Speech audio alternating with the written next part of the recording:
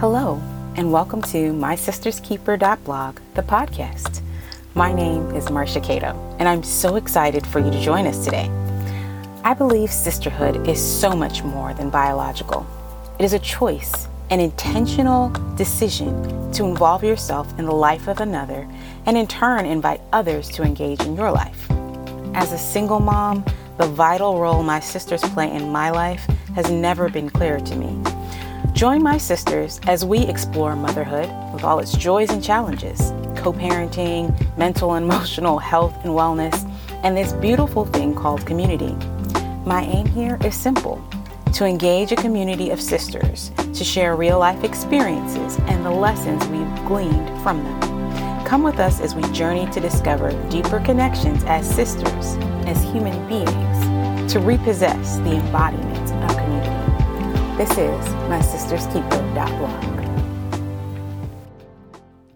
Great day, my sisters, and welcome to another episode of the podcast. Thank you so much for joining us today on MySistersKeeper.blog, the podcast. As always, it always means so much to me that you would spend your time here with us, and I'm so glad that you showed up today to be a part. So this is season 1, episode 18.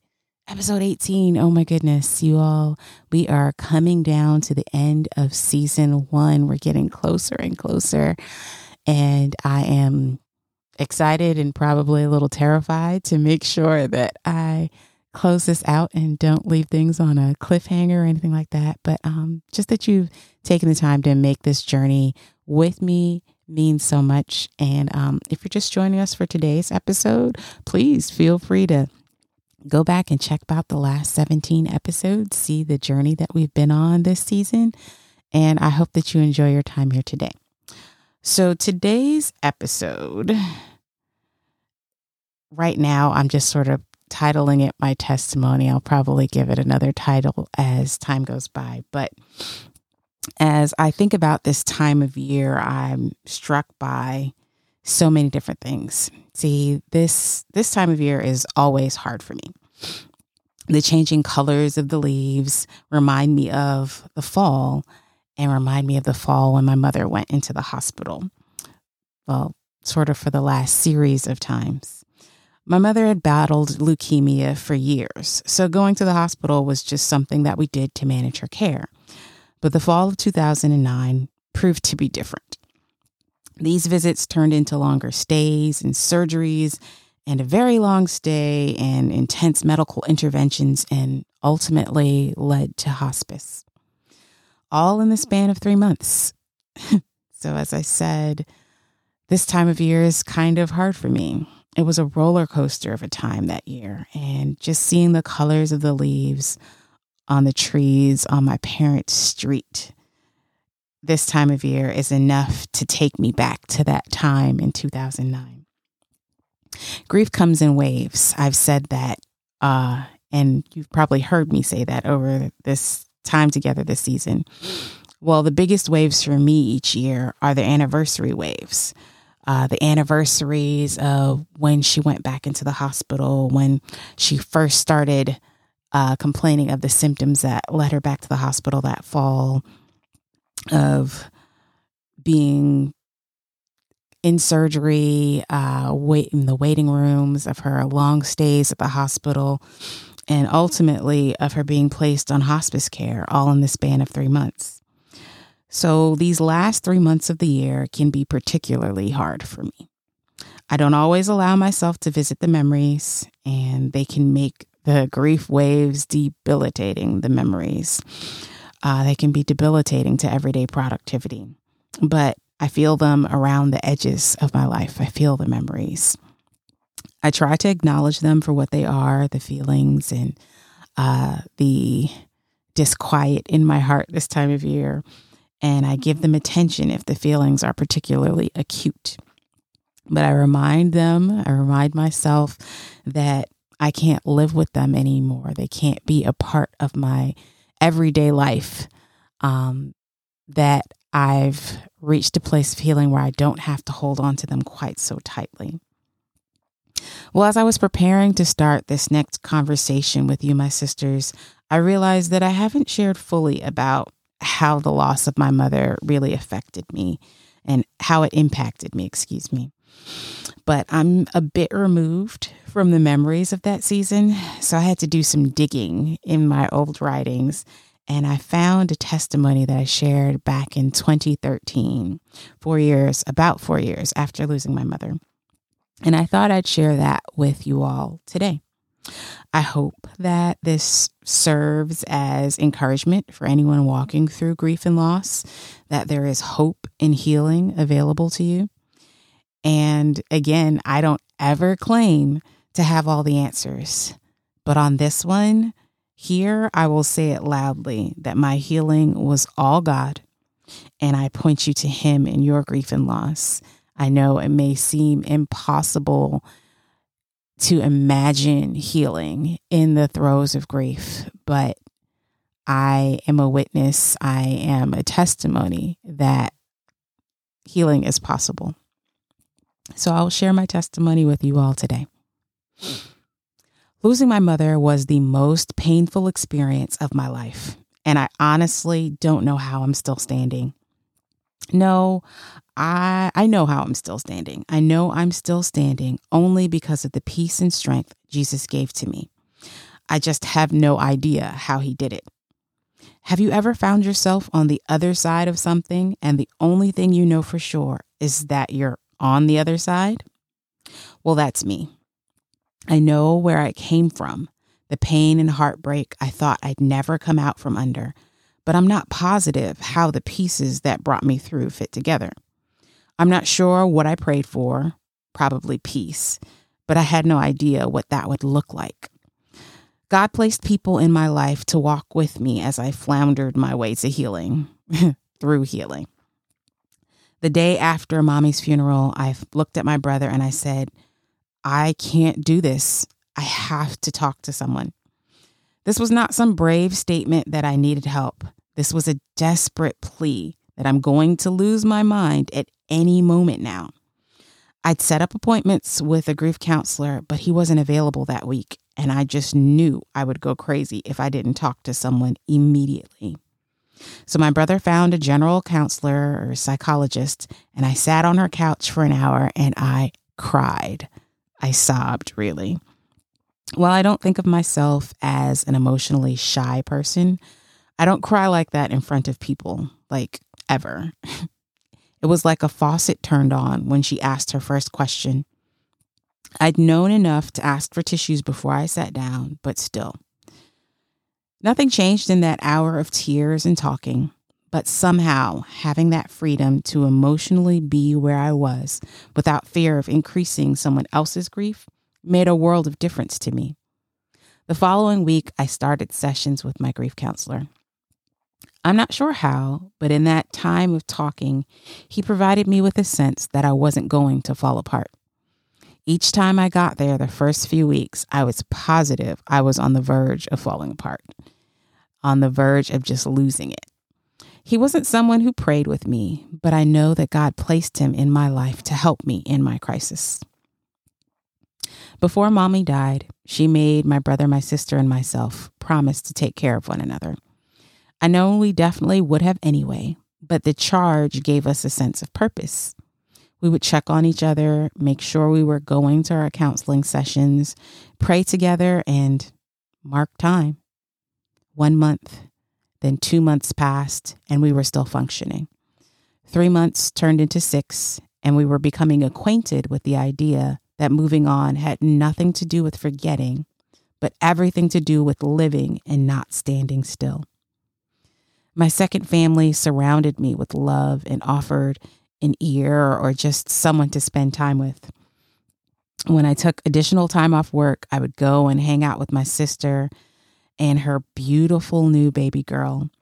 We didn't always talk about Mom. Sometimes we did, but mostly she gave me somewhere safe to be where I didn't have to keep it together all the time. And I got to play with my goddaughter too. Possibly the best healing, hands down. It got so I'd drop by after my counseling sessions to check in or just to hold my little goddaughter for a sec. My college roommate would call and check on me. My mother's sister friends would call just to let me know they were thinking of me. Mommy's former coworkers would call and send cards. A former principal of hers made a book filled with pictures of Mommy over the years teaching at his school. A former coworker of hers had her entire class make me sympathy cards. The most beautiful thing that I've ever received was that box full of construction paper cards telling me these little elementary school students were praying for me. I didn't always have the strength to reach back out, but it meant the world to me to have so many people reaching out to me. The week after Mommy's funeral, I picked up her Bible and started flipping through it. I started to read some of the many notes beside passages and on notes between the pages, and I read the story of her life. She'd recorded her prayers for her children, her family, for herself in her illness. And with each situation that I knew the outcome of, I was reminded of the faithfulness of the God my mother taught me to love. It brought peace seeing these now answered prayers. And I wish I'd written my own note in my Bible so I could look back and see my answered prayer. I didn't know that healing would look or feel like this. And maybe that's because this is a wound that will never really heal. It's not that I don't still hurt from the loss. It's that I was finally able to see that I could keep growing and keep moving forward. And my prayer now is that I continue growing in faith and meet my mother when Jesus returns. So that was my testimony from 2013, September of 2013. I wrote that. And even reading it now, you hear how emotionally connected I am, even though I'm not in exactly that place emotionally. My healing has progressed over the last 8 years since then. Wait, 8? Is that right? I think that's right. My math may be off. And I don't necessarily find myself in the same kind of acute grief waves. But this time of year, I'm especially conscious of my propensity to end up just caught in the memories. And I try to be prepared.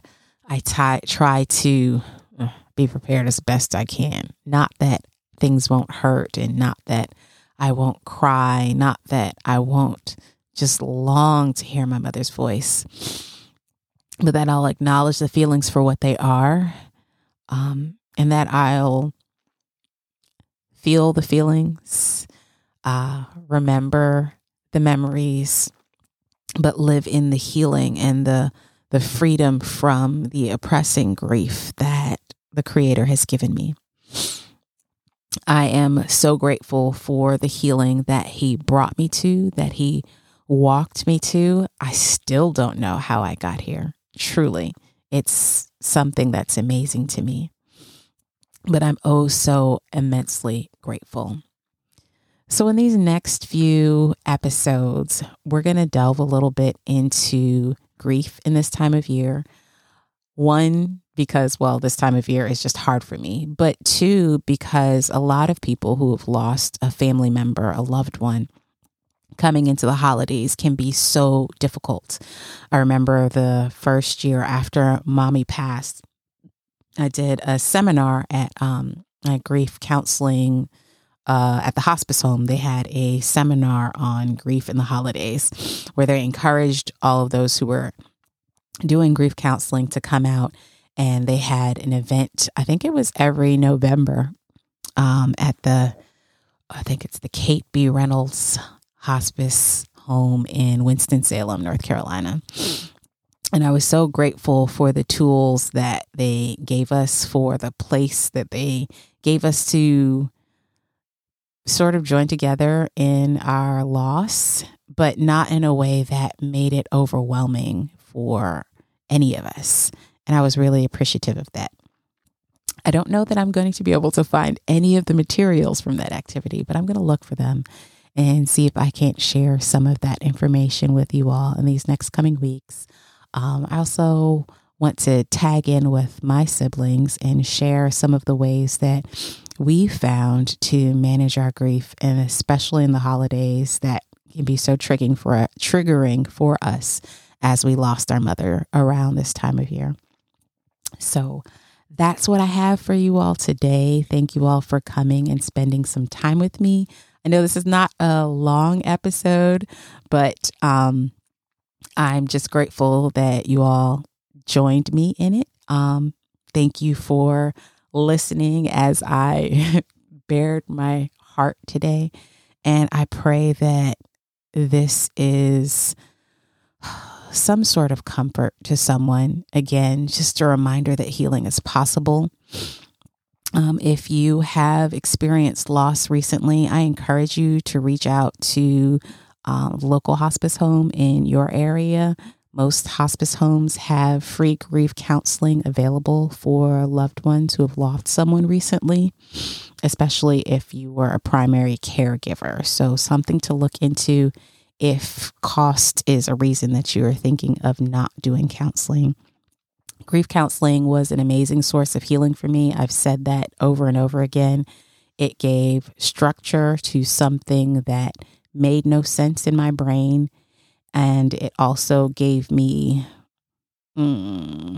markers, if you will, things to look out for to be able to understand the stages of grief where I was walking through. And most importantly, it made me realize that I was not the only person to ever experience this, that as alone as I felt in my grief in my day-to-day life, I was not alone. The Creator was walking with me, one, and two, there were other people who had walked through this process, and there were these amazing professionals who knew how to hold your hand and walk you through this journey so you didn't get stuck along the way. I encourage you, if you are experiencing grief, to reach out to someone, talk with someone, and see how that assistance could be helpful to you. My sisters, I am going to log off now. You all have a great week, and I hope to see you all here next week as we continue this conversation. Have a great one. Bye-bye. Thank you so much for joining us today on the My Sister's Keeper.blog podcast. My hope is that you will hear a little of your story or your sister's story in the experiences we share here, and know that you are not alone. Motherhood is fierce. Life is challenging, but I believe that the Creator will give us what we each need to equip us for the task at hand. If you enjoyed this episode, please subscribe and rate on your favorite podcast app. Let our time together inspire us to show up and connect with someone today. Let's go out and live connected lives.